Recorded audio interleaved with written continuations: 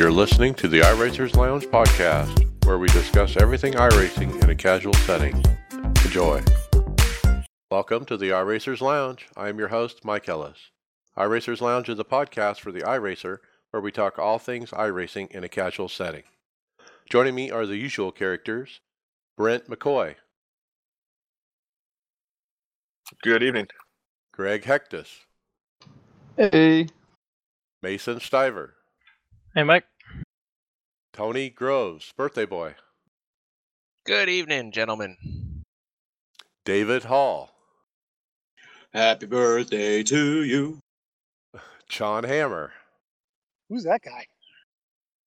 And special guest Jeff Figlan. Good evening, fellas. Hey. Well, welcome everybody for showing up. Got a big group tonight. Let's jump right into it. It's been a busy week for being off season. But let's get to know you a little bit, Jeff, first. Jeff Figlan. So we'll go through a little Q&A here and ask you some questions. What brought you to iRacing initially, and how did you first hear about it? Well, Mike, I was in NASCAR Racing 2000, actually, I believe it was. Actually, it was NASCAR Racing 4, and then I got 2002, and then 2003. And I was on that for a while, and then one day I just decided to try to find a simulator on the computer that I could get back into and race. And I was going to do the OSRA Racing Series sim. And then I just stumbled across iRacing, and I started looking into it, and I started seeing a lot more about it with Dale Jr. and TJ Majors and all that stuff. And I said, well, hey, I'm going to give this a shot. And here I am. All right. Well, yeah, you've been around since 2010. I was just looking at your stats. Your official oval stats, win percentage 10.1%. That's pretty good. Well, it's a little inflated. I like to call myself a super speedway specialist. So I race a lot of super speedway races, and I just get lucky an awful lot. Aha. Well, you and I are alike then. That's pretty cool. Well, tell us, how often are you racing? Based on your numbers here, you're not racing official. So what are you racing? How often are you racing a week? Well, right now we're in the off season for the leagues that I'm in. We're just starting. We just finished the recruitment series. We'll be starting the major series here coming up in a couple weeks. But right now I haven't been doing that much racing. But usually it's 2-3 times a week when everything's up and going. Okay, very good. Let's talk about that league. It says here you're associated with OSRA Racing, Online Sim Racing Association. Tell us about them. It's a league that I started a few years ago, and starting December 7th, we'll be qualifying for our 7th season. We're going to run the trucks, super speedway, open setups here, but got a couple buddies together, and I started up a league, and they unfortunately have all left, but I've kept it going. And yeah, it was 7th season. All right, very good. And you can find it at facebook.com. You can search OSRA Racing, and that's how you find it. All one word. Very cool. How is your signups for that? I mean, how do people get more involved? Is Facebook the place to go, or you also search it as a league page in iRacing? Search it as a league page in iRacing, Facebook. Also, tomorrow night at 9 p.m. Eastern, in the hosted section, there'll be the last recruitment race of this 7th season. So we'll be at Daytona under the lights here to finish it off, but 9 p.m. Eastern, we're going to start the practice for the race to start at 10 p.m., just a short little 42-lap race, and hopefully get a couple more guys. Right now, we got 32 committed for the season, and hopefully to get a few more and have a good season. Well, 32, that's a good base for sure. It'd be nice to just round that out to 40 or more. Absolutely. This year this season, we implemented charters, a charter system. So, anybody that obtains a charter will get guaranteed start for every race. I got 37 charters marked. Like I said, 32 of them are taken for a 40 truck field for the season. I mean, ultimately, my goal is to and has been to try to grow the league, potentially get to more seasons, more series, different series, things like that. But since I'm a super speedway guy, that's what we predominantly run. But I'd like to grow. And one thing that really has always intrigued me is to have a league and to where we have more than 40 guys and get to knockout qualifying. I would love to have a league with knockout qualifying. Yeah, that's pretty cool. Is there a way to manage that in iRacing with your charter idea where people are guaranteed to get into the race, but everyone else has to fight for, however many spots are left? Unfortunately, iRacing doesn't have that option right now. I don't even know if they'd be looking into it, to be quite honest. Usually, what I do when I have more than 40 guys that are signed up that I know are going to show up, I do a Facebook event in our Facebook group, and if I get more than 40 confirmed to go, I run a separate qualifying session because you can make those as big as you want, and you can share pit stalls.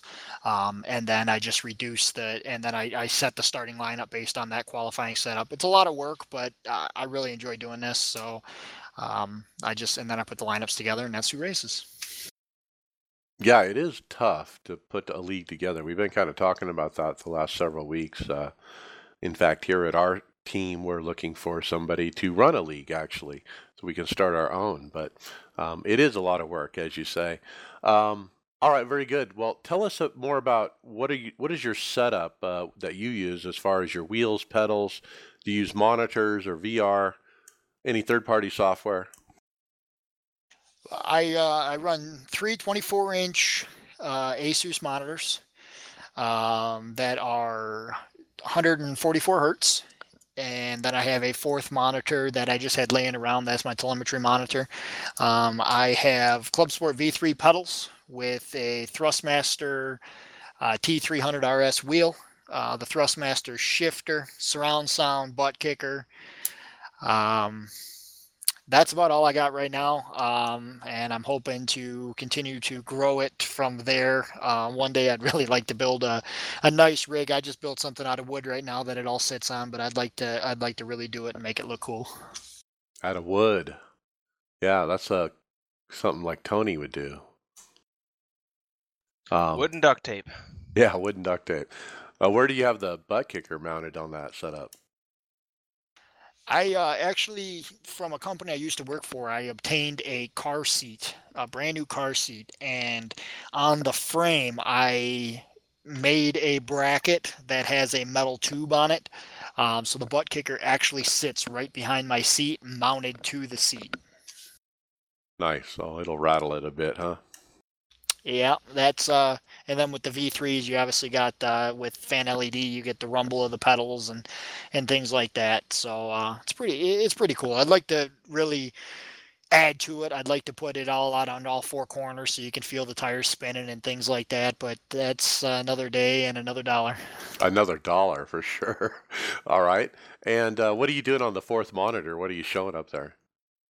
That's just telemetry that I have. I use I used to have the app Dash Meter Pro for my tablet, but now I've been contemplating with Z1 Dash. I've used the Logitech embedded iRacing app, Logitech ARX, I believe it's called, something like that.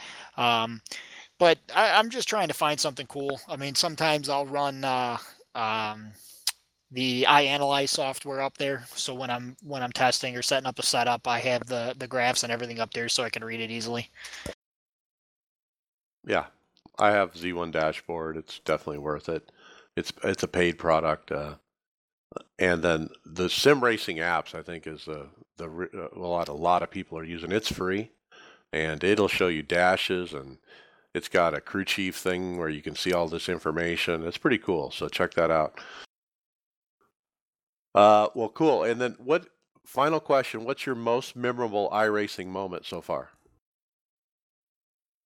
I'm going to say my most memorable iRacing moment since 2010 is seeing in Facebook the iRacing podcast be put, iRacers Lounge podcast being advertised everywhere, and finally being asked to get on it. I was there's been many times that I've looked at it to reach out to you guys and say, hey, like to talk to you guys. And Mason joined our league this year and asked me, hey, you want to come on here as a special guest? Absolutely.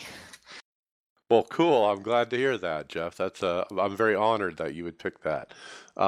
Yeah, it is that easy. I mean, if you really want, if you're a listener out there and you want to be on the show, you just have to find one of us and ask, and it's really easy. And a lot of people that are in this room right now, that's exactly how they got on the show as well. And, ask David Hall or Brent McCoy or Mason or anybody. Well, I cool. We're appreciate you happy guys to having have me you. on me. So, and so one more time, your Facebook is OSRA Racing, and it's Online Sim Racing Association. Guys, it's the off season. Everybody needs a league right now. This sounds like a lot of fun, so check him out. Yep, I'll be there. Yeah, Mason, you're all signed up, and my schedule is solidified with work, and so I'm kind of thinking about partnering up on some leagues with some teammates, and so I'll be talking to Mason about it as well. Well, I appreciate you guys having me on here, and it's been a pleasure talking to you, Mike and Mason. Thanks for reaching out to me on this. Yeah, I mean, check us out, guys. We got plenty of room, like I said. Good group of guys that we race with, and I was very pleased with the Rush series that we had coming into what we call the Elite Series now on Friday nights here, starting next week. Actually, is the qualifying. So appreciate it, guys. Thanks a lot. Absolutely. All right. Before we get into stories, we'll talk about the OBRL, Old Bastards Racing League. We sponsor the Monday Night ARCA series over there. They had a huge field of 33 at USA. Another caution-filled race on a slick track. This was also the championship race with 4 drivers battling for the bragging rights. Kevin Pearson, Chris Monroe, Steve Thompson, and Mike Schrader, who missed the race with a late birthday dinner. Steve Thompson qualified at the top of the board with Kevin second. Kevin Pearson got the jump on a green-white checkered finish to grab both the win and the championship. Nick Thames was second. Peter Kopko finished third. David Disjardin and John Held both shared the Hard Charger Award, gaining 15 spots. Professional podcaster Chris Scales had a fabulous race, starting 20th, finishing 11th. Tony Groves starting 22nd, finishing 18th. How was your run? Well, he mentioned a caution field, and it very well may have, but to me it really didn't seem like that. Definitely, South Boston was the one that sticks out to me as a huge caution fest race. But hats off to Chris in this race. He just did amazing. And he kept it clean the whole race. Myself, I got caught up. I was weaving through a wreck, and somebody just come down on me and spun me. It is what it is. Other than that, USA 30 cars, and that is just a full track, and it is really hard to pass. Like, it was just, it felt at times almost impossible to pass. I was able to do it a few times, but I didn't quite get the finish that I wanted. But it is what it is. I still had a lot of fun. I know Chris had a good time, and he definitely loved that Pretty finish. good finish. So, yeah, really good finish for him. Yeah, and Yeah. I mean, that's his highest finish. I think I've been calling this for several weeks, and I think if I recall, that might be his highest. Yeah. Without looking at the stats or anything, you're probably right on that. And then no incidents to keep it clean at USA. Like Mike, it was a tough race. Like, you're just you're just banging off doors. There's nowhere to go there. So there was a practice race Sunday, and I joined that, and ran with these guys for the first time, and that was pretty fun. I enjoyed running with those guys, and I think I was running up to fourth or fifth or something before whatever happened, and but yeah, it was a fun little practice race. But yeah, pretty neat to see Kevin Pearson win the championship. I think he's going to be on next week as a special guest. So. Oh yeah, no, that'll be great. It was a great season. I didn't do the full season. I think I missed out on one or two races before I finally signed on and got going. But and I had a lot of fun, and I plan on running the full stretch for the next season. Really looking forward to that.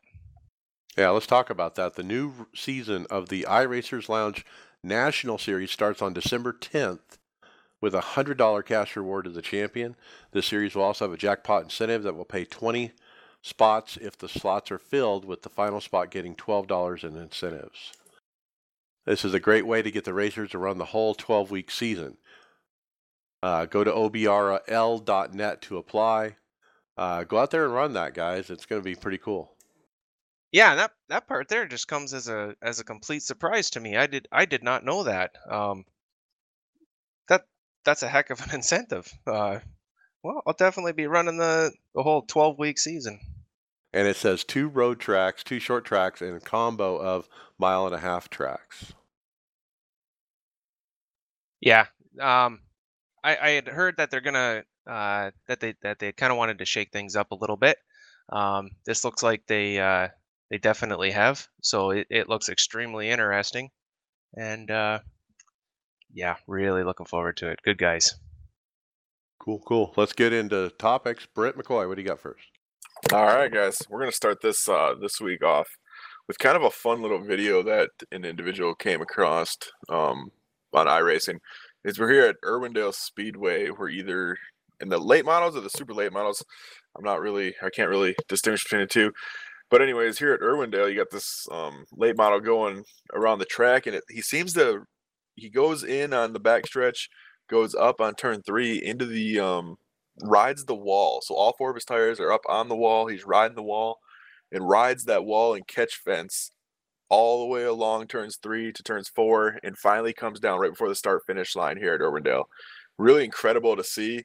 I'm not sure how much damage is done to the car. It looks like he could have just kept driving the way it looked like, and he looked to be going pretty fast. He's driving on the catch fence. Yeah, he's got all 4 tires above the wall on the catch fence. So I've actually done this before, but not at this track. I did it at the centripetal one, where it's the little tiny one. But it's possible. It's really hard to get it up on the wall, though. But you got to kind of, get that right front and kind of bump it into the wall and get the right, momentum going, so it kind of jerks up there. And then once you get the right sides on, you just kind of gun it and drive it up onto the wall, and you just keep into the gas, and it'll drive right up onto the fence, and you can do laps on the fence. Oh yeah, he's definitely picking up speed too, it looks like, going around there.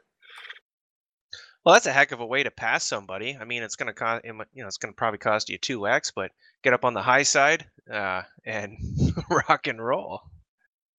Yeah, it's a little weird because you think gravity would, make it where it wouldn't work, but somehow it does work. All right, let's go to the next one. If you're talking gravity, what's the highest G's somebody sees, like say at Bristol? If you're putting more than 1 G, you're getting accelerated out as hard as gravity. That's true. And that centripetal track is really tiny, so it's got a pretty tight radius, so to speak. So, yeah, I guess it is plausible. All right, Greg, you're next. All right, so this is a post from one of the forums. Bobby Rafferty, I guess, posted asking if they would get a non-winged championship for it. And I guess Tyler Hudson chimed in.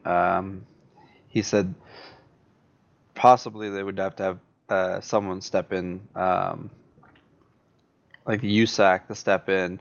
World Outlaws was a great partnership with them, with their championship series. And he says he thinks it would take USAC to step in to make a non-wing series. So I'm not familiar with the dirt side of it. I'm not a huge dirt guy, but I don't know. Would there be a huge demand for a non-wing championship? Well, if you look at all the other championships that we have, there is a real sanctioning body behind them, typically. You got to argue, except for the Formula One one. I don't see that Formula One is actually behind our road, pro series, whatever you want to call it. But yeah, why is this any different than that?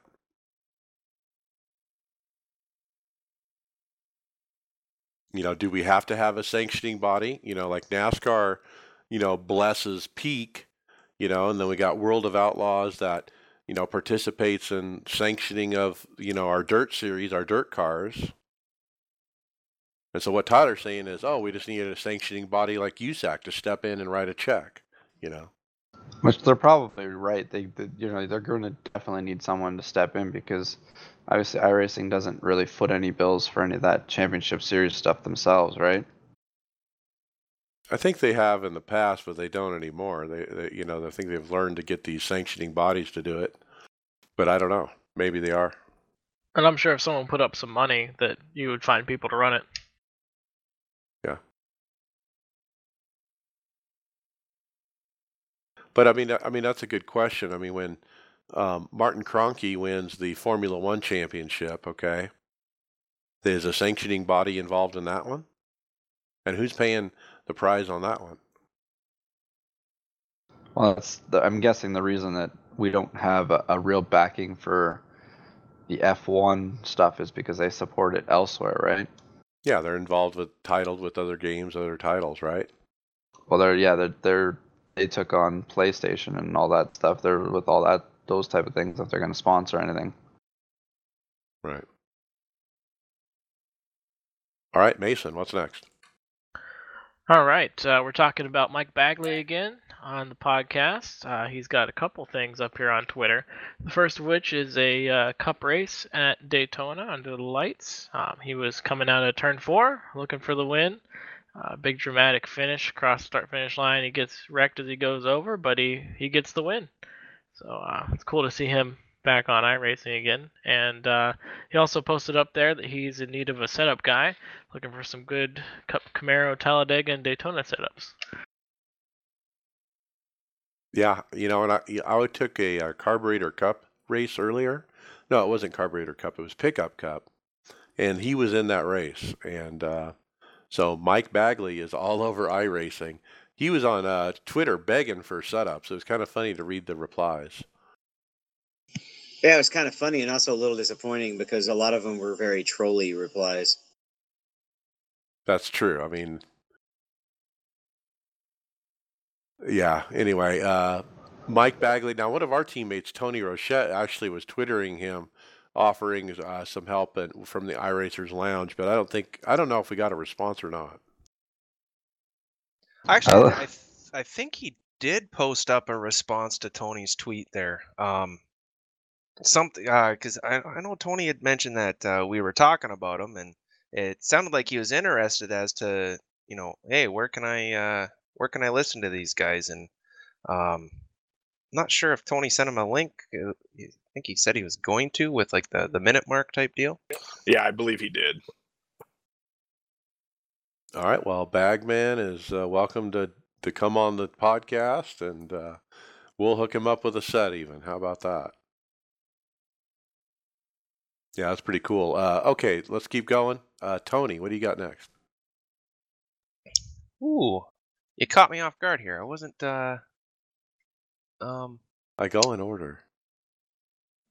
Yeah, maybe we'd need numbers. I can count, but my ABCs suck. So, post about custom diecast from simworld.com. Yeah, you can get your iRacing paint job made into a diecast. Yeah, I think I got Mr. Rochette's internet connection because everything is running really, really slow for me. So these guys do custom die casts, and I'm looking at some pictures here, and these guys like they do some pretty solid work. Oh yeah. I haven't seen any prices. No, I haven't either. I mean, the website is will link you over to eBay, but when you go there, I don't see anything. So I think you have to contact him to get information, but I'm not sure. But Well, it's this, simmortal.com. yeah, this thing kind of intrigues me a little bit. I've got a custom paint job that I made myself, and I'm very much an amateur, but I'm actually kind of proud of this one. I really like it the way it turned out, and that's very interesting. That'd make a nice present for an iRacer. Hint, hint, my wife. I'm definitely interested in this. Depending on the cost, I might even try to talk my unofficial sponsor into actually paying for it, because they could buy one and stick it in their store too. Now, it was a week or two ago, we talked about another guy who does this. Kyle Putz also is known to make custom die cast as well. And so if you guys are interested, there's 2 options now that we found for die cast. All right, David Hall, you're next. Okay. Sorry, Christopher Bell on iRacing put out a little tweet. He's getting ready for the Gateway Dirt Nationals and was using iRacing to prepare for it. Another great example of real life racers using the sim to practice. Well, pretty cool. Now, Gateway Dirt, do we actually have that track? I don't think we do. No, I don't think we do, but I think he was still hopping on to Right, get he's that running field. something else, right. But yeah, another week goes by, and Christopher Bell does his weekly, tweet about iRacing. So yeah, it continues. I've never been to the dirt track up there. I caught the truck race and ARCA race last summer, and they actually have a neat little go-kart track that's about a half mile on the inside too. And they're with some pretty powerful go-karts. And he's actually racing out there at Gateway tonight, tomorrow, and Saturday, I believe. Yeah, and didn't he just take a win against Larson in what was it called, the Snowball? Yeah, it was a great race. I was watching the end of it. Yeah, they were really dicing it up, and it was a great win too. All right, let's keep moving. Let's look at another NASCAR driver that we found some information on iRacing, Brent. So William Byron, we were out here just doing some information on him and trying to look at his stats, and just going off of a quick rundown, his oval wins. He's got 209 career oval wins, which equates to a 17% winning career on the oval side. So back in 2012, back before William Byron was really a known commodity, he posted in the iRacing forums when he was just starting out. He said that he was looking for a team for the upcoming Xfinity Series season. Said he was looking for a very strong team where he could contribute and could work together well. And he provided a link to his iRacing stats. Of course, you get a lot of replies when you're asking for a team. Generally, if your iRating's up there, he got quite a bit of replies at the time. So going through, looking at his 2018 year stats for the oval side, he's got 46 starts with 8 wins and 27 top fives. Average start 6th, average finish 8th. So he seems to do a lot of the Class C fixed races, his last one being on November 1st of this year. Have you guys had any luck with running with William yet? I haven't.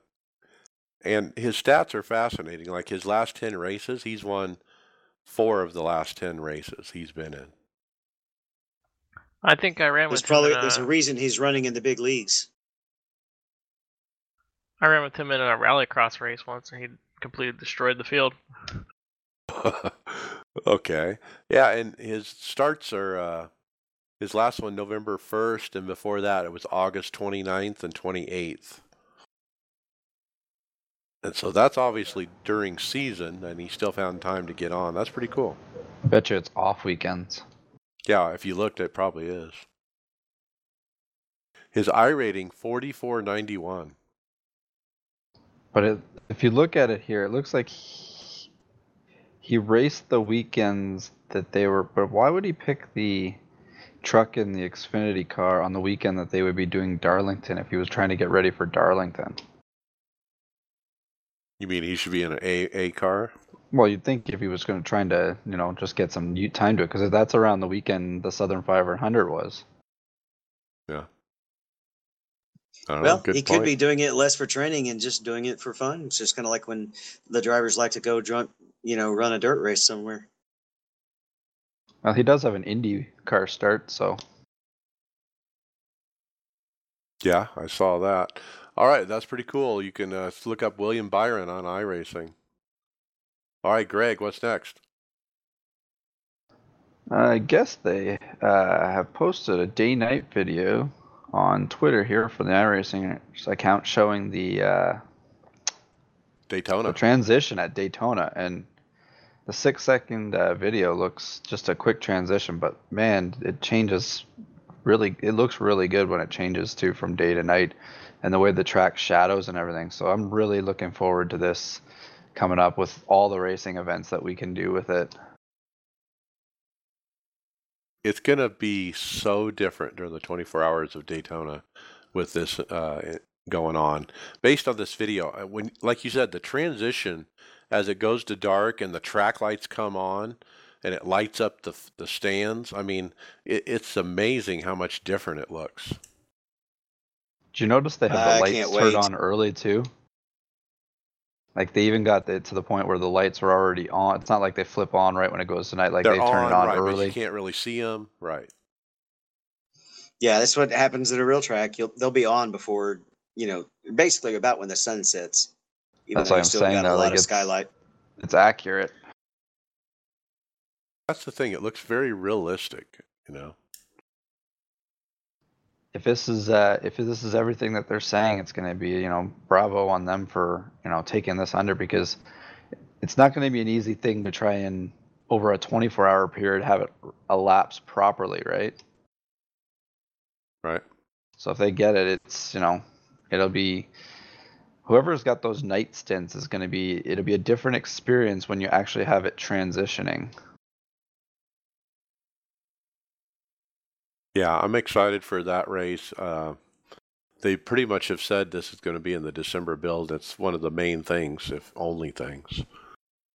Yeah, nobody's ever really had to deal with the transitioning on the setup from day to night. Well, there's another guy posted on, I don't know if you guys saw on the tweet at the top there, for the one that says, so no more using shadows as brake markers. So he's, there's going to be things on objects on the track change. So you're, if you used something on the track that was like a shadow or something, that could really change it too. Yep. All right, I got the next one. Midget driveline update. Tyler Hudson posted that we've made slight adjustments to the driveline losses of the Midget based on real-life data. This also will help keep the car settled at the bottom at Kokomo and Limaland. It makes for fantastic racing at the Chili Bowl. This will be in the upcoming build. Steve Reese also posted up. There'll be a small, he said the same thing that Tyler did.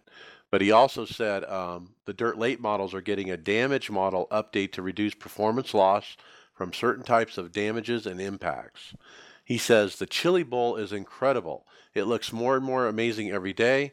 The update to the Midget was tuned using that track, and it's an absolute blast. I cannot wait for you guys to be able to give it a go. So pretty good witness there to the new track, the Chili Bowl. If Steve Reese, you never hear him post excitement really, and so that's kind of new for him. So it must be really good.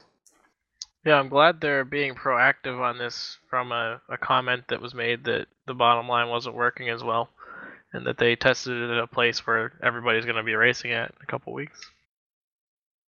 Right. And they want the car to match that track specifically, right? Yeah, tuning it for there. That's a good idea, I think. All right, so we got that coming in the build. Mason, what else is coming in the build?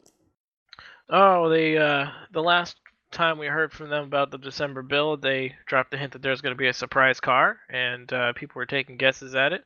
And whoever had money on the Formula Renault 3.5, you're the winner. They posted a 2-minute video up on Facebook of the Formula Renault 3.5 going around the Nürburgring and a couple other tracks, a couple cars side by side, having it bottoming out. And it's going to be available in the December build. Now, I'm not familiar with that. It's a European car. Yeah, it's similar to the Pro Mazda and the Formula 3. It's in that ballpark. It's pretty much a feeder car. Yeah, it's a feeder. It completes the feeder system to F1 or something like that. But Yeah, you'd think, I thought these cars, like, I'm not really totally familiar with the lower rankings in F1, but I thought that these cars, if they've scanned these cars, I think next year they're supposed to get that that halo that the F1 cars got. So this cars could be already out of date. Yeah, it's already obsolete. That's typical, though. Yeah, this is replacing. I believe there is already a Formula Renault though that it's replacing. Isn't Or it that might the be a new 2.0? series. Don't we have the 2.0? Yeah. Or is it in addition to? I'm not sure. I didn't look at any of the stats, but one thing that I could tell from the video is if you ever watch F1 cars, they have a DRS system where they actually open up the wing on the back in certain places where they're allowed to. I didn't see that occurring any on this 3.5. I don't know if the lower series have that in. I know the F1 cars have the DRS, but I don't know if the lower systems do. Sure, it's a fun car to drive. I don't know if I'll be checking it out, but Yeah, sure I'm not going to be buying this, and I don't know if the road guys have been, clamoring for this. And from what I've seen, nobody's asking for this car, but here it is. Well, it's interesting they're releasing this and the Formula 3 in the same build. And I can't even tell the cars apart. It may be exciting for the guys who like to run open wheel. I stay in the sports cars, so I won't be getting it either. All right, Tony Groves, what else is coming in the build? Ooh, this is a big happy one for me. The Charlotte Roval is coming in this build. Finally. But hey, we're getting it, and I guess we can't complain anymore. And iRacing threw up it's a 30-second video. They posted it yesterday, the 28th. How the cars look on track, and my favorite part, because I'm going to destroy so many cars. They make a lot of reference to the turtles.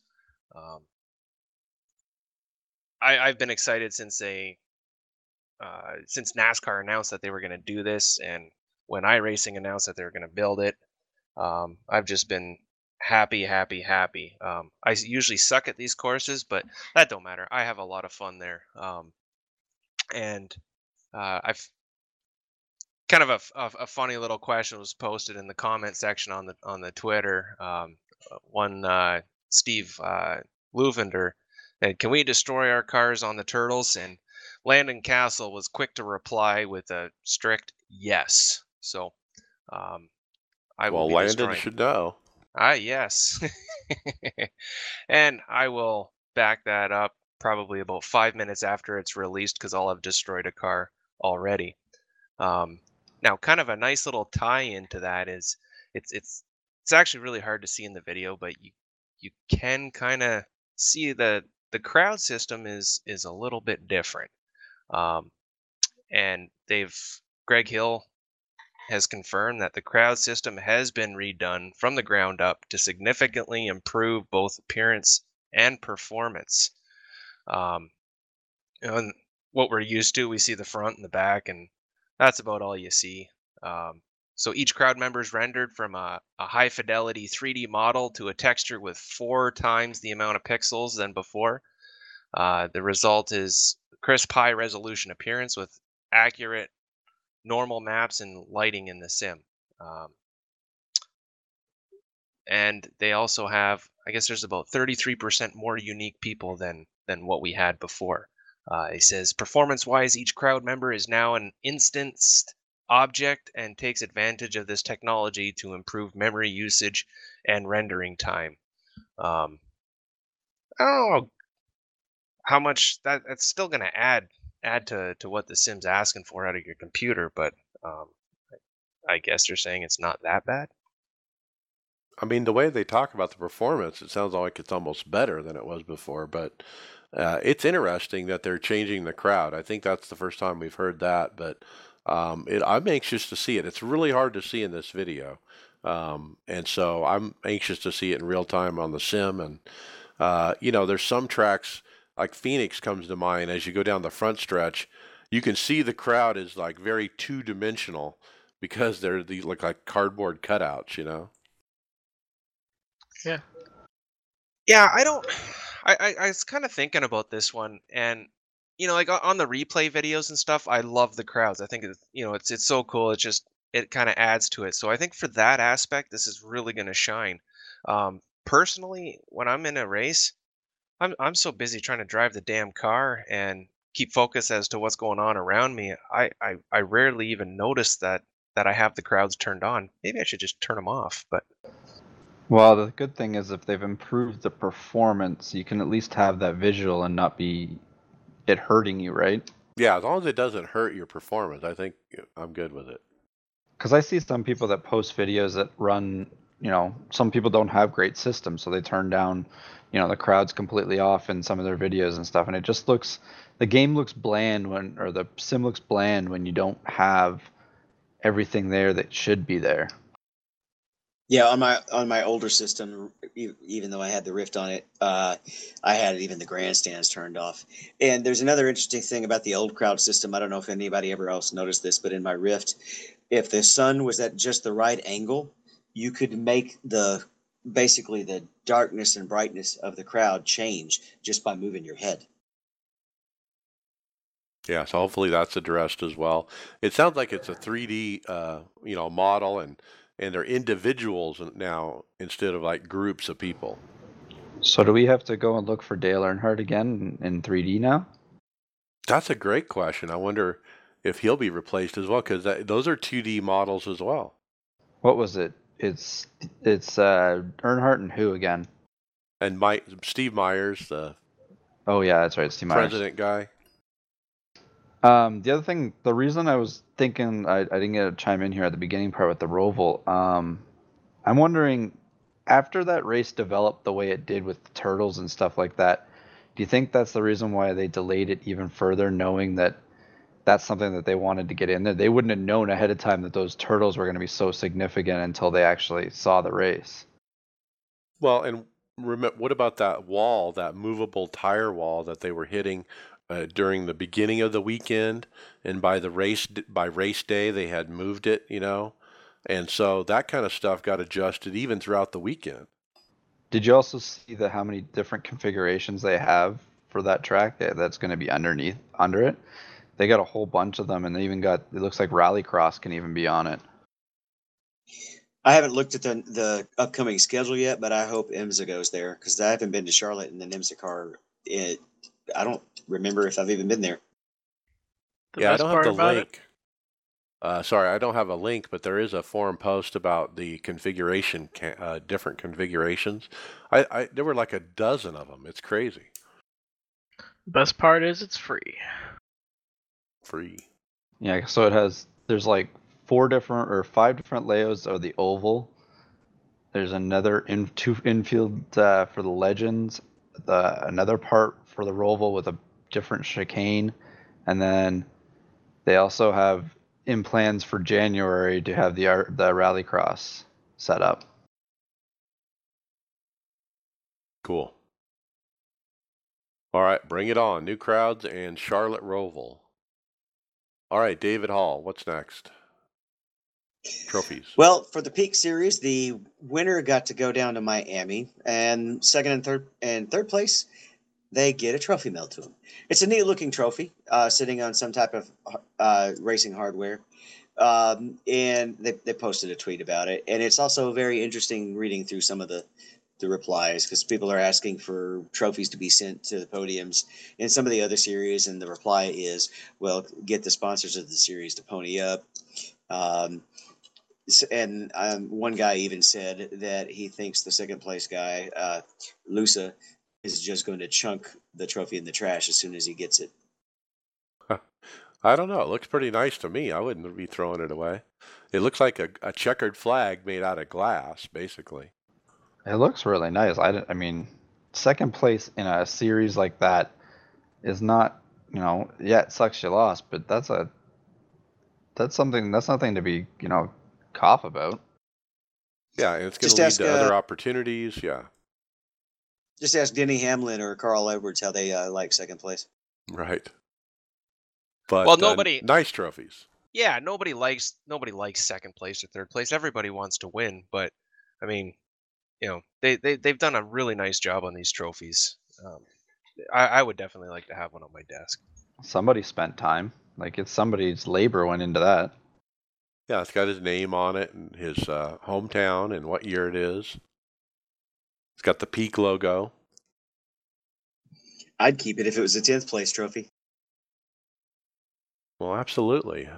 So anyway, congrats to Ryan and Michael, Ryan Lusa, Michael Conti for getting those trophies sent out. All right, Brent, you're next. All right, Logan Clampett. I was actually in a race with him. I think it was on Tuesday. Maybe it might have been Monday night. But the trucks fixed are here at Atlanta this week, and Logan Clampett went and posted a video. I'm not sure if this was the race I was with him or not. Of him passing the leader, all right, with a Chick-fil-A drink. We all love Chick-fil-A, let's be honest here, in his left hand, and he is racing with his right hand only. And he's going up, he's behind this leader, he's just casually passing this leader one-handed for the lead with 2 to go. And I wish I could look half as cool as this guy does doing this one-handed if I could do this with 2 hands. This is impressive. He's so smooth. It makes me think he must have the force feedback turned off or something. But he just keeps a real sharp focus, and he just barely turning that wheel and doesn't scrub off speed. Yeah, someone commented on there because they brought that up. They said he's clearly not running the correct rotation on the steering wheel, and he's clearly running no force feedback. And someone chimed down there and said he can confirm 100% that he is running 900 degrees rotation and the force feedback is, all while running a 14-to-1 steering ratio. So you can see him when he's in this video. There's people talking in the background. I don't know if he's on TeamSpeak or Discord, but he's got some individuals back there talking to him, and you can see Clampett. He's just casually just driving one-handed, sipping on the drink, and cracking a smile when he's making this pass. Yeah, sorry if you're in that yellow Hertz truck that was in the lead. You got your 15 seconds of fame there. You just got outdrove. Yeah, he's got talent for sure, and he proves it in this video, one-handed. What a correct sponsor too. That's gotta hurt. Yeah, I was in the race with him. I don't know if it was this one or not, but we were like 7 to go, coming up caution, and I was P9, he was P8, and he just drove away, and I tried to keep up with him, and I couldn't figure out what he was doing. There's just no way. It's always like that, Brent. When you're in a race with an alien, you get that same feeling. I think everybody's gotten it at some point, but you're like, how in the hell is he doing that? It's just not human. Come on now, it's not fair. All right, Greg, you're next. So it looks like someone's just trying to see here. Bring it up. Looks like the GT3 Ferrari is here to stay, a fixed series, but they also are looking to tweak a couple tracks for next season. So I guess after last week we were talking about was the HPD having something about it, but it looks like the Ferrari is going to stay because I guess it was pretty popular this season. Yeah, we were talking last week. They wanted to change the car, and I think they got enough feedback they decided not to. Well, it's good that if people are saying that they want to keep it, it's good that they listened. Yeah, absolutely. So anyway, Ferrari GT3 here to stay. All right, Mason, you're next. All right, we got an announcement about Road to Pro for 2019. This is Tyler Hudson up on the forums. He says Road to Pro will stay for 2019, but we are leaning toward running a 12-week season during the 2019 Season 3, which is June to September, every week with probably no drops using the truck. Then the Pro Series will run like it did this season. That's the first thing. And then, talking about the time of day that those would happen, as far as the time of day track time, he was saying that he heard it through the grapevine at iRacing that the track will not be as sensitive to the time of day, but they will try to stick to the cooler times of the day with the day to night. So what do you think read about somewhere he said the sensitivity to temperature will be reduced in the next build. Was that for every car or trucks particularly? No, I think that meant every car. See, I took it as him talking about Road to Pro only. Like specific, because someone was asking what the track time would be so they can practice for it. That's true. I'm frustrated there would be no drop weeks, because if you're going to run a season from June to September, that's primetime vacation for everybody in North America. So let's think about this. This is a huge change. So in 2018, we had the Road to Pro every 2 weeks on a Tuesday night. It was Truck Series from February through September. And then whoever won it, then they moved on to a closed series in the B car, which is going on as we speak. And now they're going to get rid of that, and it doesn't start until June, and it's only 12 weeks, and there's no drops, and it's weekly. And it's probably going to be an official truck series, actually. Yeah, it looks like they want to separate it. They said no, or A-class only. So A-class only, but it's truck. Yes. I like that it's in the trucks. I just don't like the timing of it or the no drop weeks with that time of year. Right. A lot of people take vacations in the summer, right? Well, they may experience some blowback on that. Why would they not get it ready, like, say, the end of the season? Like, wouldn't it have been smart to start it, say, this week right now and go till the season starts? Like, why do they do it in the off season so it has something to promote or that we can have the race while the actual NIS or any of the other series are done? Yeah, I like that idea, or starting it right as soon as the real racing series starts, but making it every week. February, yeah. And that's what this post was about. It was somebody speculating about, hey, which is the best way to do it? Should it be weekly? Should it be bi-weekly? Should it be an official series over 12 weeks? Should it be 36 weeks? And all that. And so that's when Tyler came in and said, hey, this is the way we're doing it. They could even have run the actual truck's schedule and had the weeks that were off, because we have all the tracks the truck race on. See, down here it says he liked the 2018 schedule, Tyler Hudson, opposite of Peak. He said many people voiced their displeasure with that. A 12-week season inside a normal iRacing season works also, but the downside to that is we will have racing going on in Road to Pro on the same night as Peak. Don't put it on the night that Peak's on. Well, the other thing about this announcement is it is consistent with what they're doing with other Pro series or Road to Pro in other series. They've moved all those to 12-week, seasons. Well, no, the GTE Road to Pro is only 6 weeks. Oh, is it? A lot of them have transitioned as a 12-week one. If you think about it, though, GT cars and endurance stuff is a lot shorter season anyways than any other series. And one more thing before we move on from it. Tyler said, we'll discuss internally and make a decision one way or the other, but I want people to feel like they can talk it out in here, even if we end up not doing it.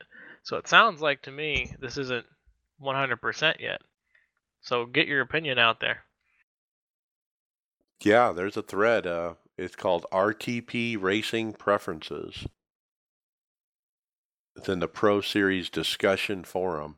Yeah, get in there and tell them what you think, guys, because your input is valuable and they might change their mind.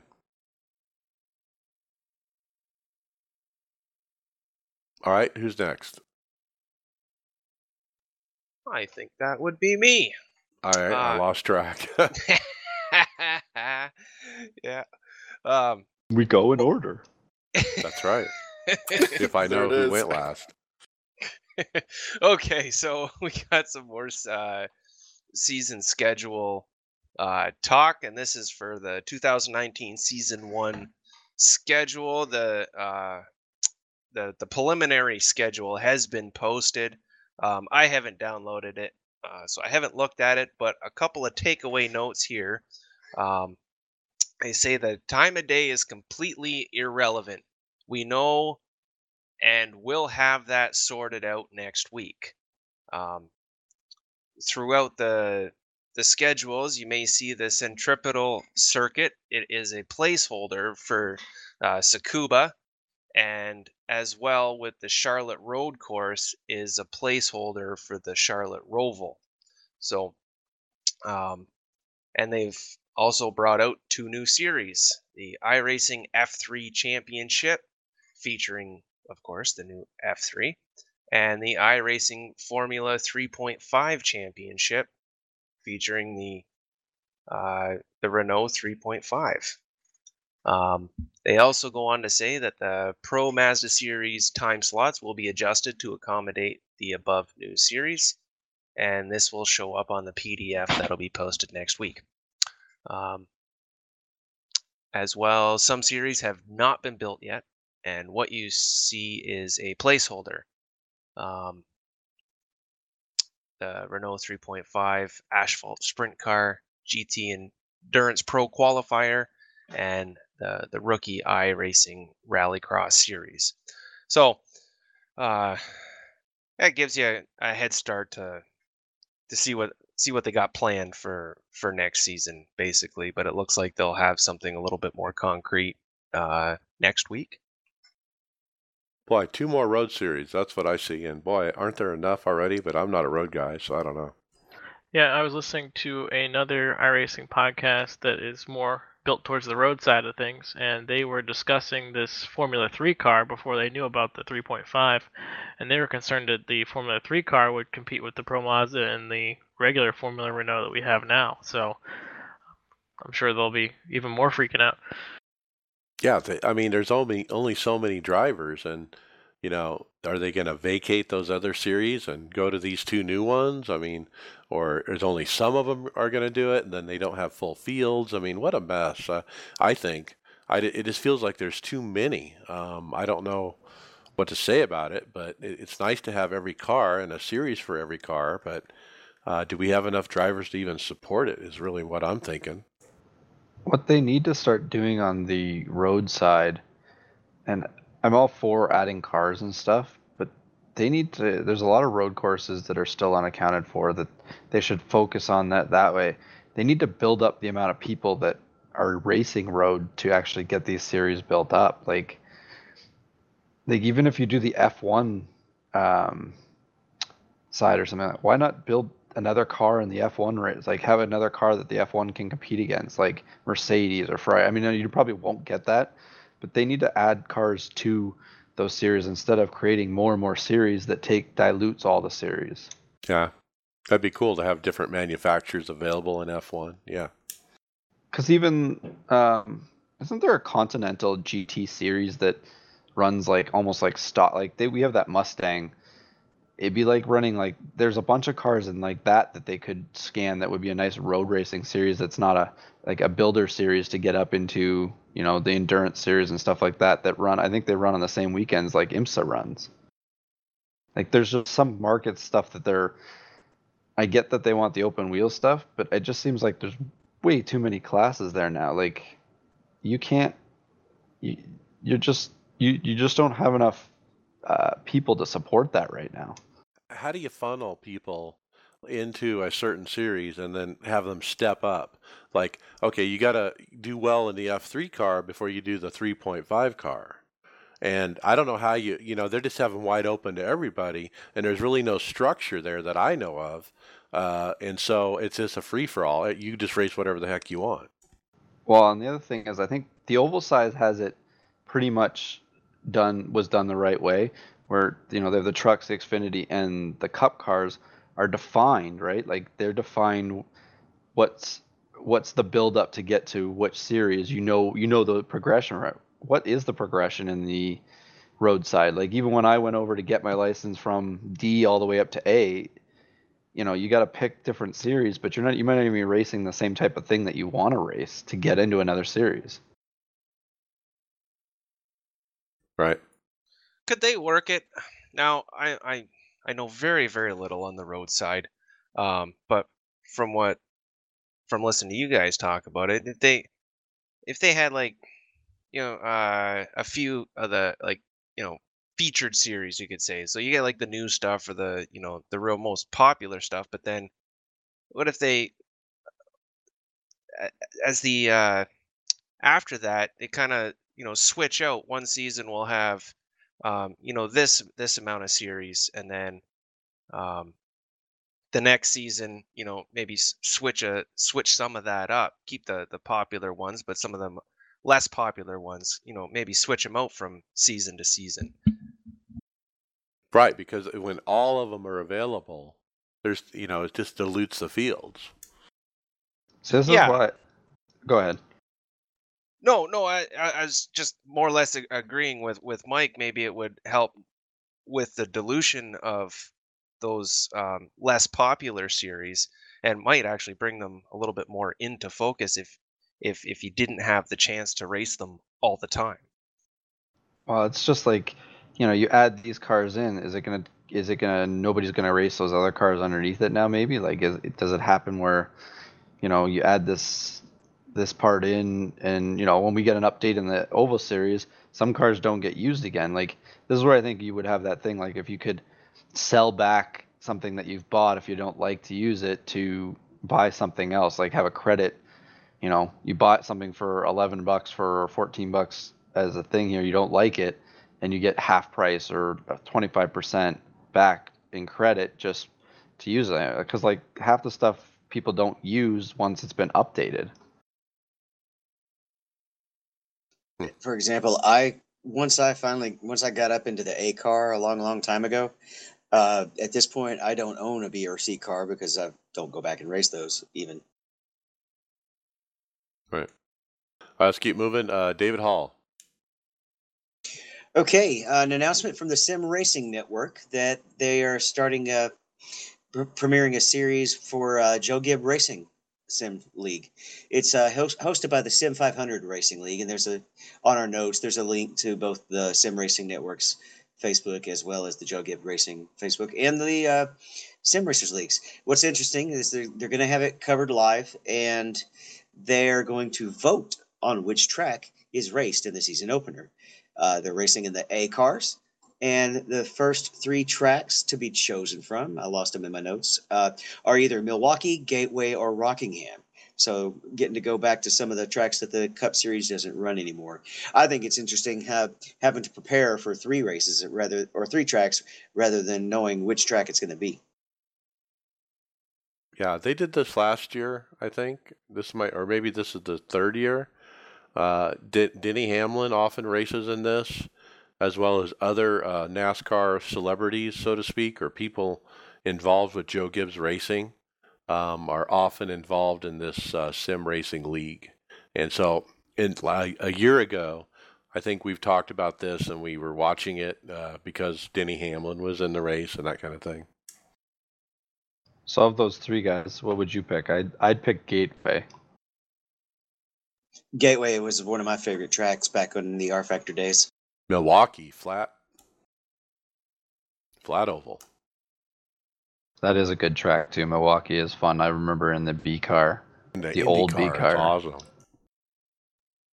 I'd have to go with Rockingham personally. I've never raced there. I've actually never even seen that track. I wasn't watching racing when they were racing there. So that would be my pick, just because I don't know anything about it. All right, check that out. Coming up soon. Brent McCoy next.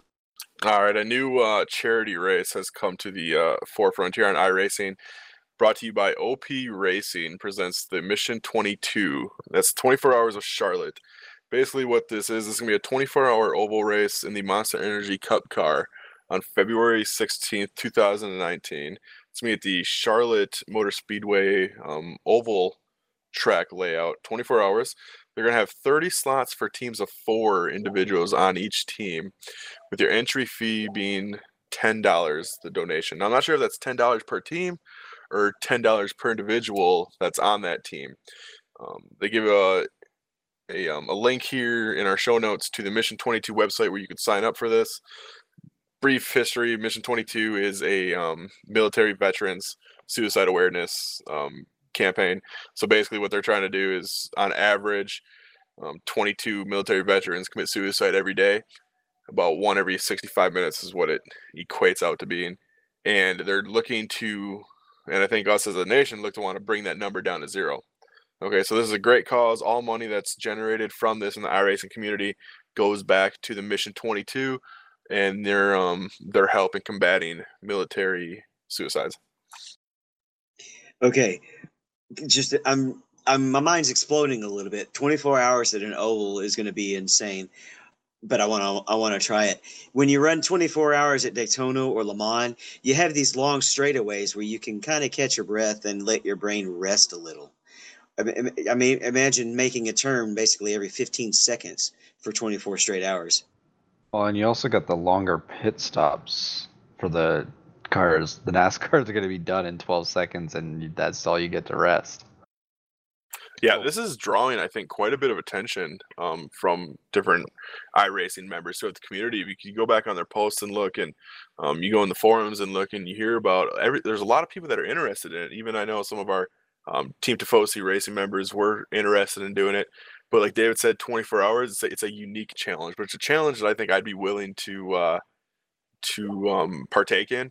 And then with the opportunity to donate to this great cause, which I'd be more than willing to give $10 to. Okay, So if team of 4, so that means 6 hours each, right?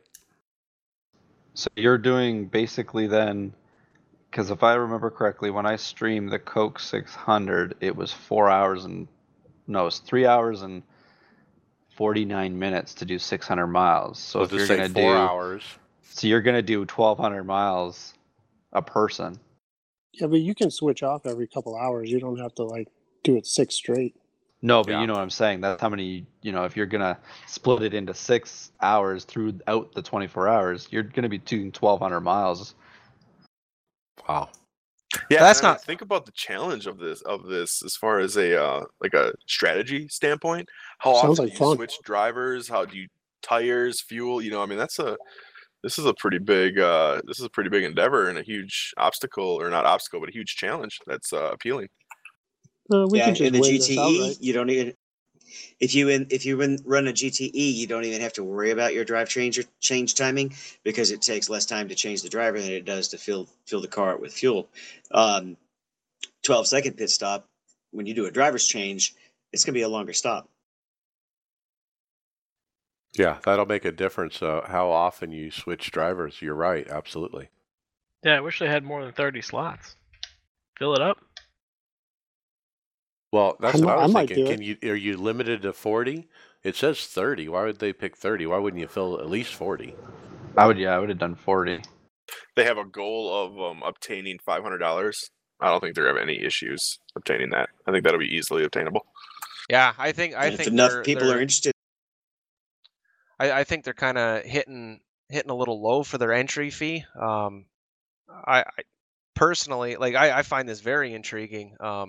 I actually really like this idea, and I wouldn't even have a problem paying $25 to run that race. and if enough people are interested, they could possibly fill in 2 sets of 30 slots, do a split. All right, so search OP Racing to get Now- involved, guys. The other question is just to bring us something at the end.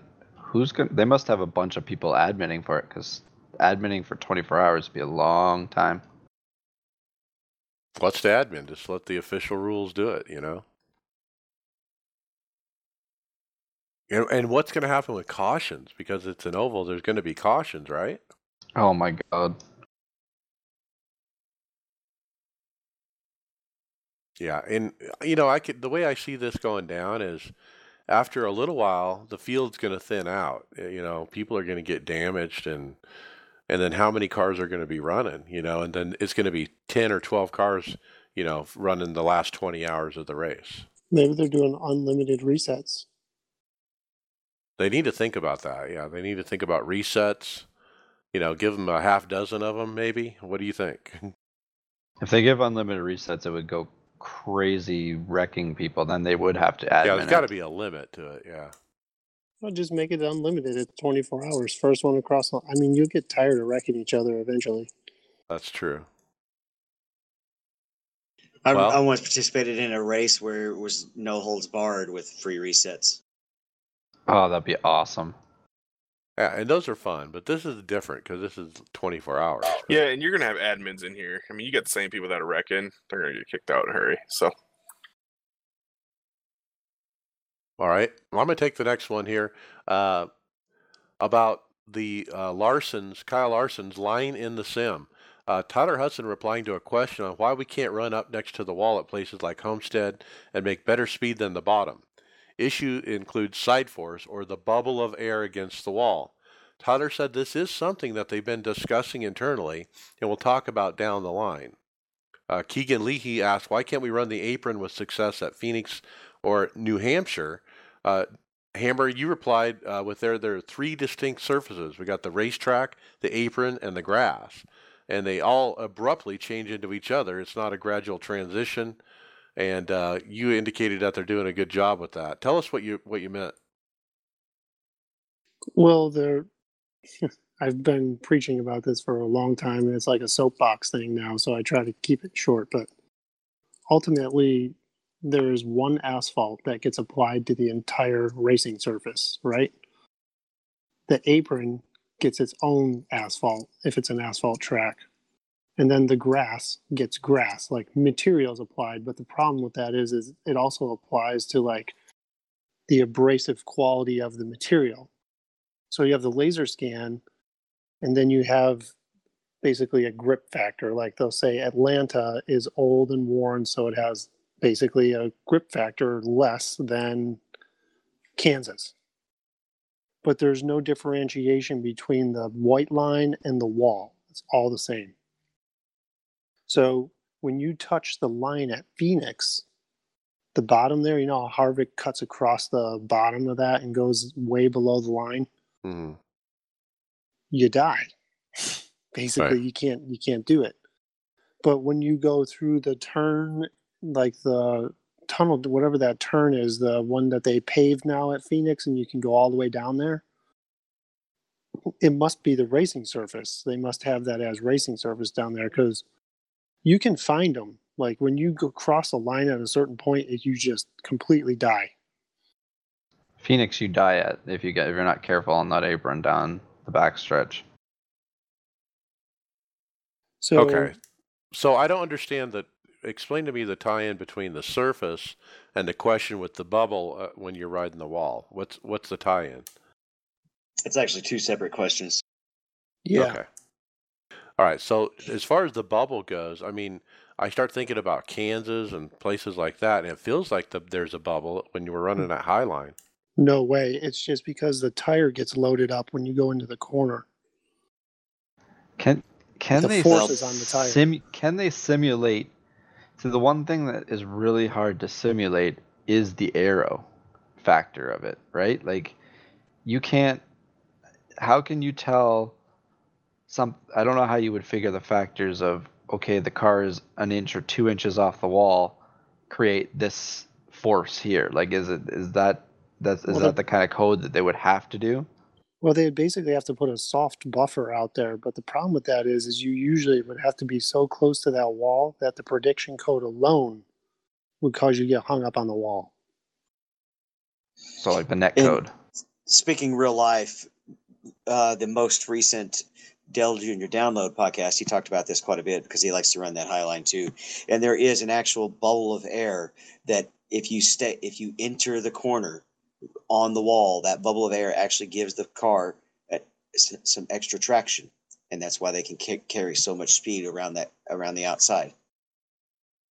And it kind of, the bubble of air kind of keeps them from hitting the wall to an extent, right? If they get it just the right distance away, that bubble of air is kind of keeping them, in a sense, on rails.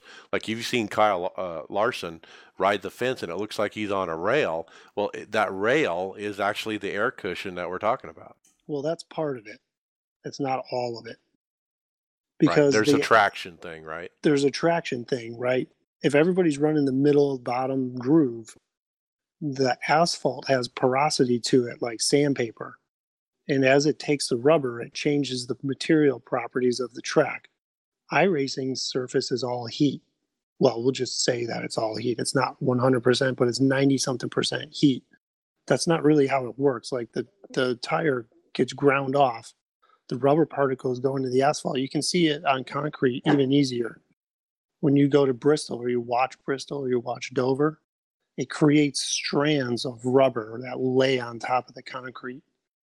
And depending on how the track is ground with a micro milling, traditional milling, if the asphalt has a certain type of aggregate versus another, the age of it, when you move up out of the groove, in iRacing, you just get a colder track. In the real world, you get what could be a more abrasive track or a smoother track. And that changes how the tire wears and the heat in the tire and the characteristics of the car. So the air buffer is one part of it, but it doesn't have everything to do with multi-groove racing. It's just one piece. Well, yeah, and the good news I took out of this is, Tyler acknowledging that they've talked about it. They're thinking about, modeling the bubble, no, they've only so to speak. They've only talked about the bubble.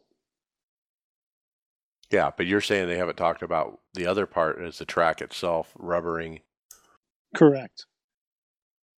Yeah, and the connection I had between these two topics when I was putting this together was just racing lines, whether it's be racing in the apron or racing up against the wall.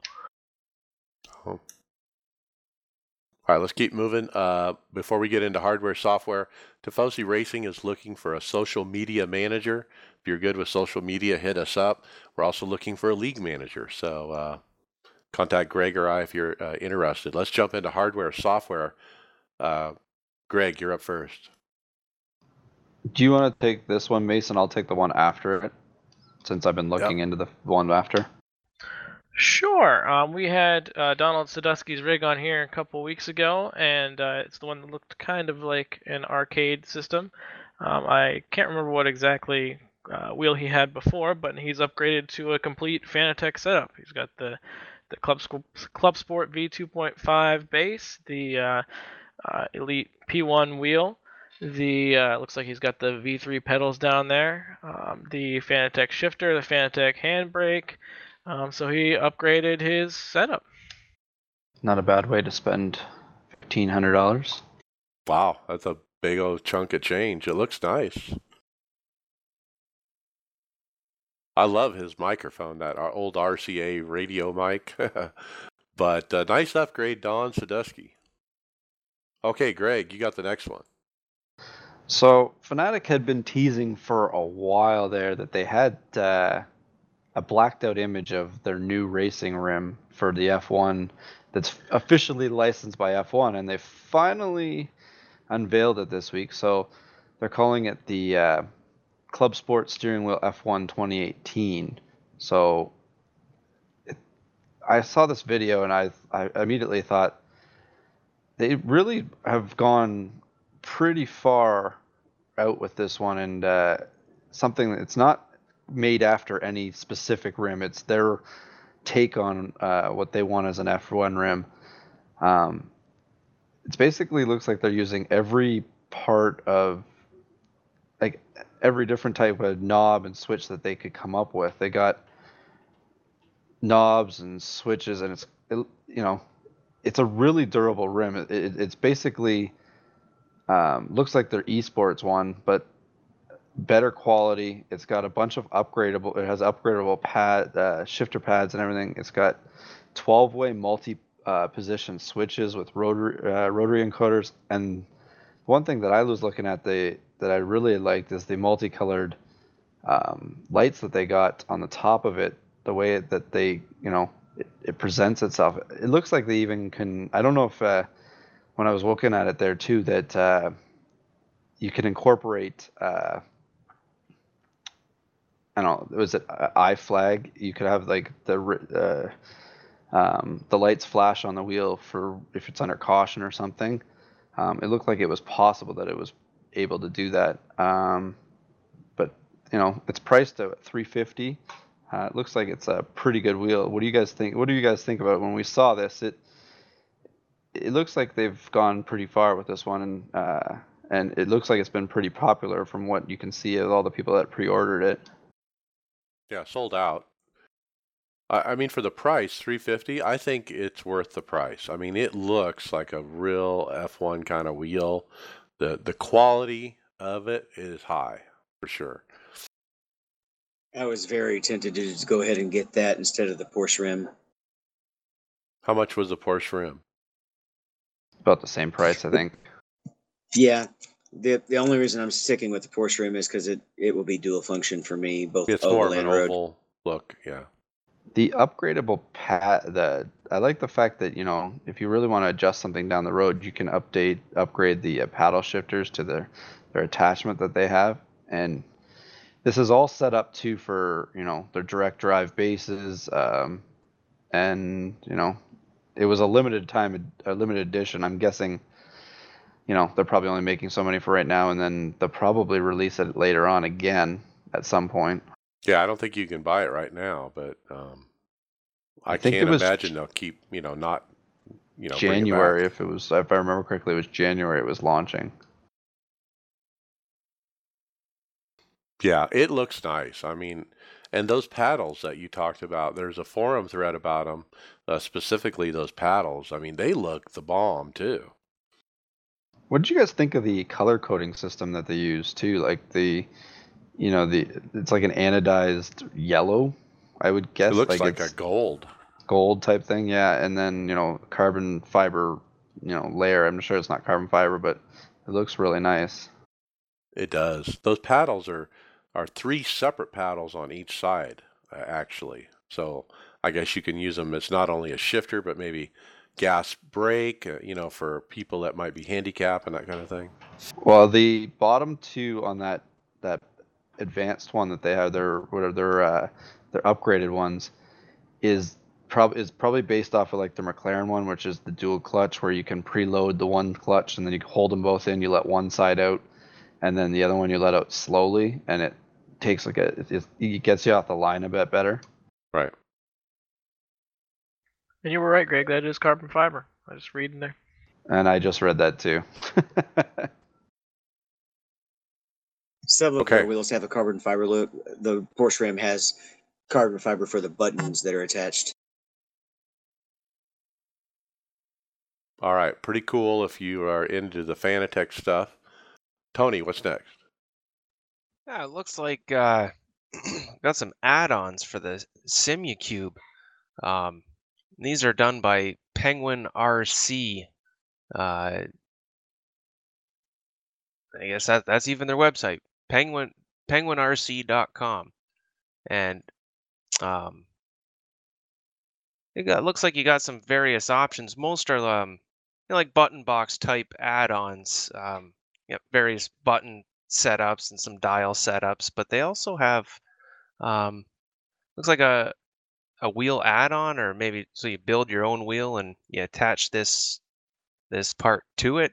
Offers a couple of buttons, and it looks like there's space for paddles. I don't see the shifter paddles there, so it looks like you got to do that part yourself. But I'm not very familiar with the SimuCube and what it all does for you. But well, it's a direct drive base. Yeah, that much I gathered. But it looks like these various add-ons are quite reasonably priced in my eyes, anyways. Well, the only ones I've ever seen, really. I mean, SimuCube hasn't had add-ons that I've seen before until this. It is kind of a DIY kind of wheel, And so this guy at Penguin RC has these add-ons that are made specifically for that wheel. So I'm guessing it's an American company. when you look at the bottom, it does say Finland, so I'm not sure Oh yeah, where it they're does. at.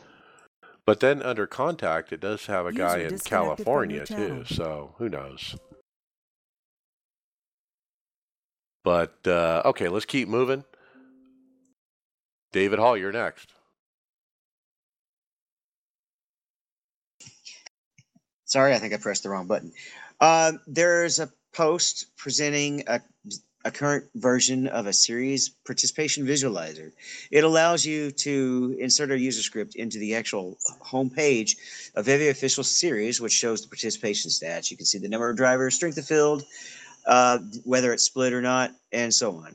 It looks pretty interesting because it goes into the main page, and you can kind of find what series to look for if you're wanting to find a place to focus on improving your iRating, or where you might get have a chance at getting the most points, or just where you can actually find participation, because some series don't have a lot of participation.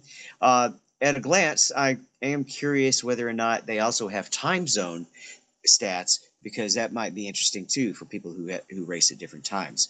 I might try to install this. It does look interesting. Yes. And so it's for Google Chrome or Firefox. You have to have like Tamper Monkey, which will run a script. And this guy has a script now. It's from 3 years ago, but I understand it still works. Now, somebody on the team brought this up this week. I have not tried this particular one, but the author, who is Nick Thyssen, I have tried his stuff in the past. He had a different script at one time.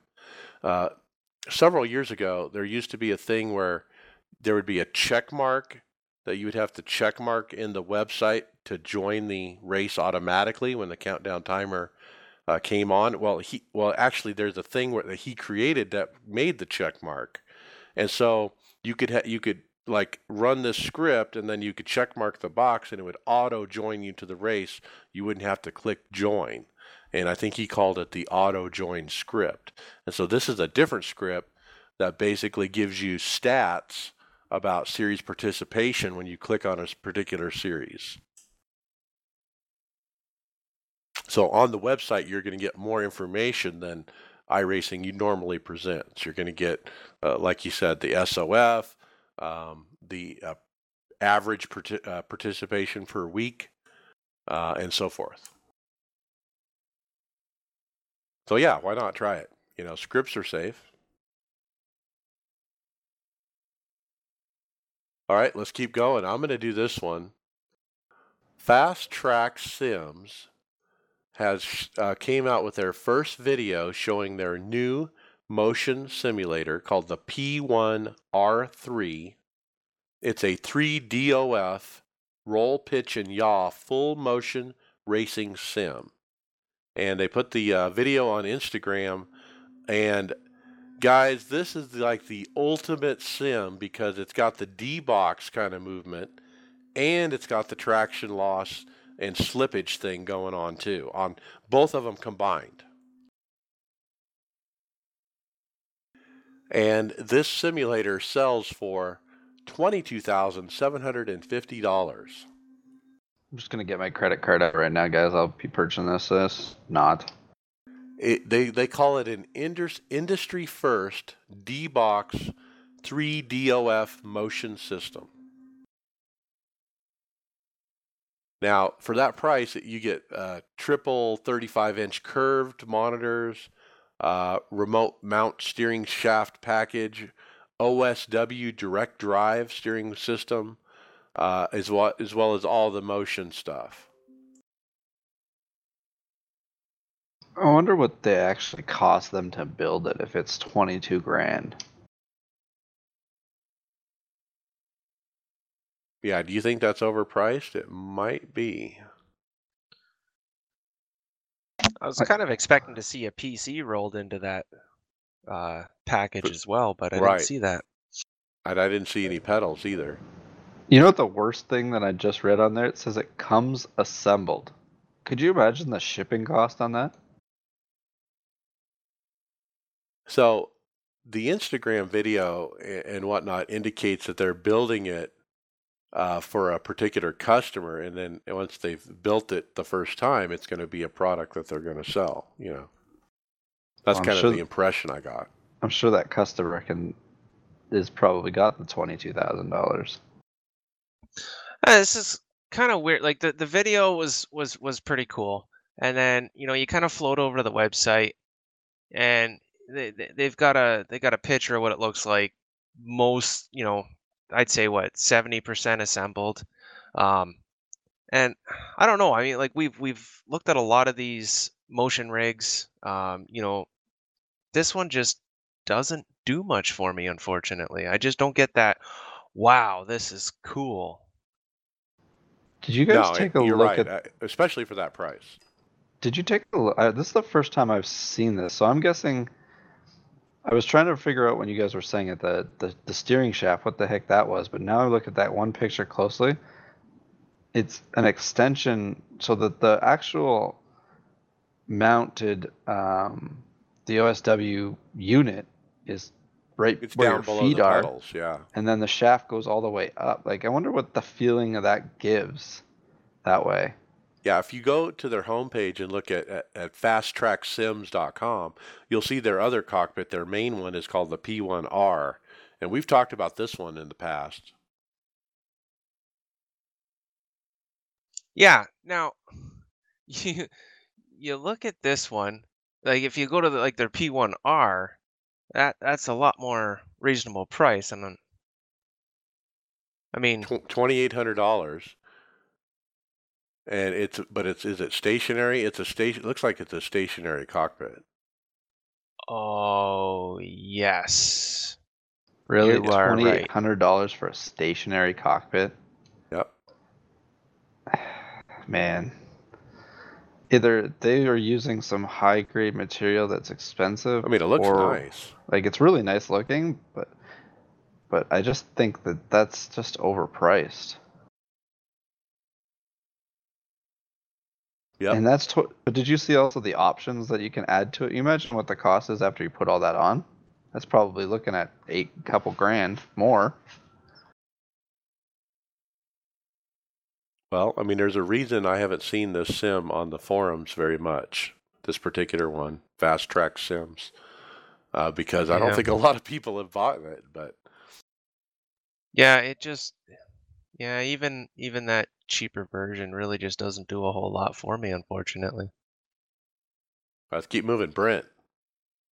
All right, we're here to some information on Main Performance and what's going to happen with them in their future. And I know there was some discussion, some rumors going around about what was happening with Main Performance PC.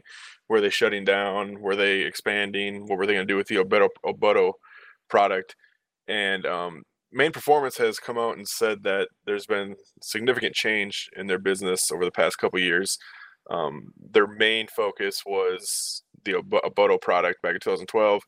That has since declined drastically 2006 to 2017 and even this year.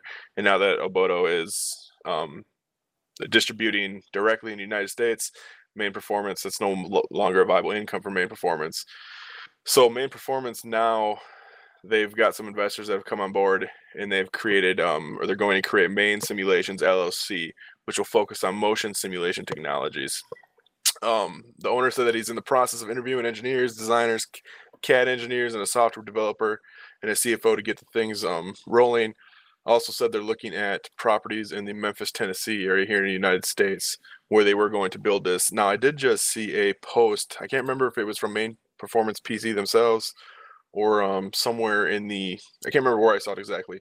But there was actually a job ad for Main Solutions LLC. I think it was Facebook where I saw it in Memphis, Tennessee, looking for programmers and builders. So they're currently advertising in that area. I can't remember how I got that advertisement up here, but because I live in Wisconsin, so I'm not exactly sure how that correlated. But they are they have investors in both Main Simulations LLC and Main Performance. They're just kind of going down different avenues now as far as building gear and what they're going to specialize in. Wow, that's huge. You asked the question, I think, last week, who's going to sell Abutos? Apparently, they're just going to sell them themselves. Well, I mean, one thing he talks about in here is what happened to Abuto is they never updated their product. The product I bought 6 years ago is the same product that they have today. They've never changed it, updated it, nothing. And so that company has kind of dwindled, obviously, since. So that's kind of something he mentioned about that. Yeah, and that the Aboto product was, if I read that right, that same article was their main source of income with main performance PC. So now that the decline for that product has decreased with the innovation of 80/20 sims and make your own sims, that income's just not there. It's not a viable income or a viable option to continue to sell that product. And if something hasn't changed since 2012, there's really no point in keeping going with it. Well, what's interesting is that he's got investors and he's starting a new company that's going to focus on motion products. I mean, that's Yeah, this is big. going to be huge. This is going to be good. I mean, if he's getting property and he's hiring people, I mean, he's got a real budget, guys. So he's investing back into his business. Somebody he actually had, it says in there, he had multiple investors come to him saying that they wanted to invest large amounts of money into this company. So clearly other people believe in him enough to do this. And I know the product that I have from him for my main computer is absolutely unbelievable. I haven't had an issue with it, and I'm extremely happy with it. He says, quote, "I won't state how much the investment is, but I can say it is a high 7 figures, which will afford us the ability to aggressively R&D and not have to worry about profit for about 2 years." Wow. Well, good for him. Good for him. I mean, That's you all you never can hear a ask bad for. thing about that guy. So, yeah, look forward to seeing what he comes up with. When you're doing R&D, you don't want to have to be worrying about money, I guess, and that's a really good way to do it, I guess. Okay, and then I'm going to say this too. I'm going to read this. As for main performance PC, a separate investment of 10 million is being made. This will allow us to heavily market our business, move into a facility large enough to handle the estimated 300 to 400 systems per month we could be assembling with the marketing budget we plan on using. Look out, big guys. There's soon to be a new big player in town. Wow. So somebody obviously really sees a value in this company. Now, the final few part of this, he says, "My health has also taken a turn for the better. I'm officially in remission now from pancreatic cancer. I still have some biopsies to be done, et cetera, et cetera. My treatments are now using immunology rather than chemo." And so it sounds like he's doing better as far as that goes. So is this like, he's got a new look on life. Obviously, is now in remission, and he's just trying to revitalize maybe his business too. Well, when somebody comes up to you with a high 7-figure check, yeah. Pancreatic cancer is also one of the worst, most lethal cancers. That's quite amazing. Okay, final topic is a listener, John Fowler, sent this over to us today. It's called the Lenovo Explorer headset for Windows. And he indicated in the message he sent to me that he had a friend who was saying good things about this. Have you guys heard of this? It's $138 on Amazon. It looks like an Oculus Rift. It looks like a smaller version of it. That's cheap. That as a band director who sees what happens when cheap instruments come in way underpriced, it makes me nervous about warranty. I don't know much about Lenovo other than they put out some cheap laptops as well. The price actually does make me nervous, but it could be a good steal for that price range. Yeah, it does sound cheap. That's the feeling I get when I look at this Amazon page. And as I scroll down and look at what it says and everything, would this even work on iRacing? I have no idea. So There's a guy that I used to race with. He uses a Windows I don't know if it's this, but there's a Windows-based headset, that he used, or VR that he used. I can't remember the name of it, but I don't know. He said he swore by it that it worked really well with iRacing. So Any of the VR sets, basically, once you have a game that's actually rendered in 3D, it's really easy to render the same thing from two different locations that are about the same distance as an eye, because that's all it has to do. It's not, and so coming up doing 3D projections is that's particular part is not too difficult. So the resolution is 2880 by 1440. What does that compare to the other ones on the market right now? That's not bad. I don't know specifically how it compares, but it doesn't sound like that's low. I'd have to look up my stats on my Oculus if you'd like me to. Yeah, it's interesting. I don't know if it would work. If anybody knows, let us know. And I have not seen anything on the forums about this particular product, but It Alright, seems to have some pretty strong reviews on Amazon, but yeah, other than that. The Rift runs 1080 by 1200. so it's better than that. All right, check it out if you're into VR, guys. Let's get into final thoughts. Brent McCoy. Yeah, I just I want to give a correction on the eye pitting software that we gave last week. After doing some research, we during that broadcast we made the comment that we couldn't find the NIS open or fixed series, and there was another series that we could not find.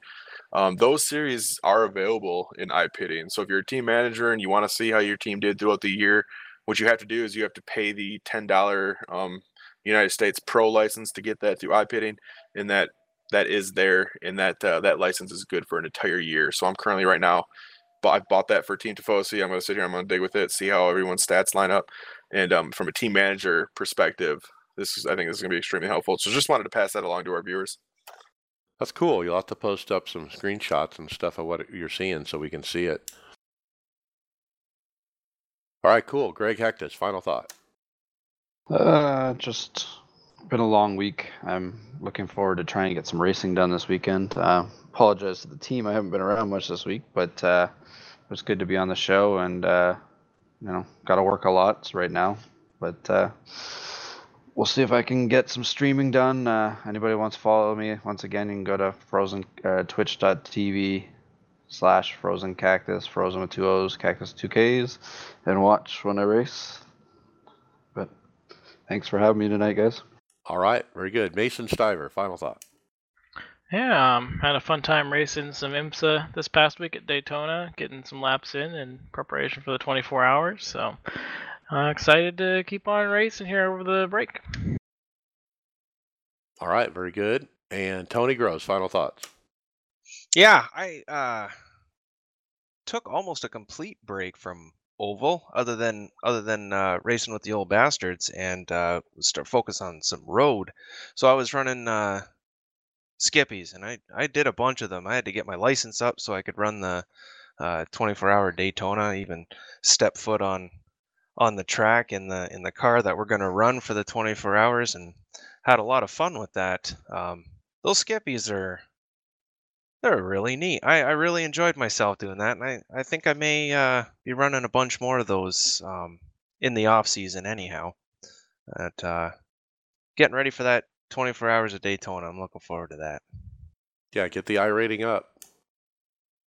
All right, David Hall, final thought. My teammates helped me set up streaming as well. I stream on YouTube, but I set up a short link. It's at bit.ly/HallTube. And I've been having fun getting that up there. It's kind of mostly there so teammates who are away from their main computer can peek in and see how things are going. I will probably be streaming when we do the 24 and having a blast there. I am going to be away for a while, probably podcast-wise, because I did sign up to sing in a musical that's going to be on in February, and a lot of our rehearsals will be on Thursday nights. That will limit some of my racing time to But I am looking forward to that. And I do want to say one more thing about just racing. We may get into it a little bit more in depth in the NIS racing, but I've noticed it a few times when I was running at Daytona, and this week I've been running at Monza, and it's just blowing my mind how every single race we get in, and Mike was watching me this afternoon, how many people wrecked out in the first 2 laps of the Monza race. It's blowing my mind how people go into a 45-minute race with the mentality that they have to win it on the first lap. And that's what causes so many problems in NIS too. I just like to employ everybody to think about the fact that you can finish better if you don't race like a psycho in the first lap. And then one more thing, I did pick up a win at Daytona. In fact, the very first race at Daytona, I did pick one up when IMSA was there. Yeah, you're an animal over there running all those IMSA races, and it's been my amusement to actually watch the beginning of those races, because not once do they get through the turn 1, lap 1 without somebody going off, getting wrecked, and a lot of times you're actually caught up in those, David, unfortunately. Yeah, a lot of times whether I finish well or not has to do with whether I get caught up in it. And last night, both times I got caught up in early stuff. So you probably saw it and it's on my stream as well. There was a mess happening. I didn't qualify very well. I was in like car number 24 and I qualified 25th or something. And there was a pile up in turn 1, and I was like, I'm just bailing out of this. I just bailed out of the chicane and took a 5-minute slowdown and let a few people go, and got through all of that only to spend myself halfway through the race. I still finished like 23rd. Yeah. Yep. All right. And very good. My final thoughts is, I've been kind of racing everything. I've been doing a lot of Carb Cup, Pickup Cup, and Dallara Dash, and those are fun to switch between. I actually did some Rallycross, and I actually won a Rallycross race in my first attempt, going back into that car. And so I had a lot of fun doing that. I've had some fun watching other teammates run. I've actually joined the OBRL. I was going to run with them last night. I went into the practice 45 minutes before the race started. I figured that would be plenty early enough because I don't practice much. And guess what? The room was full and I couldn't run. So I guess I got to get there earlier. But yeah, just enjoying my off time and running, a bunch of different stuff for fun. So that's what the off season's all about, and I've been enjoying it. So, and with that, I guess we'll see you later.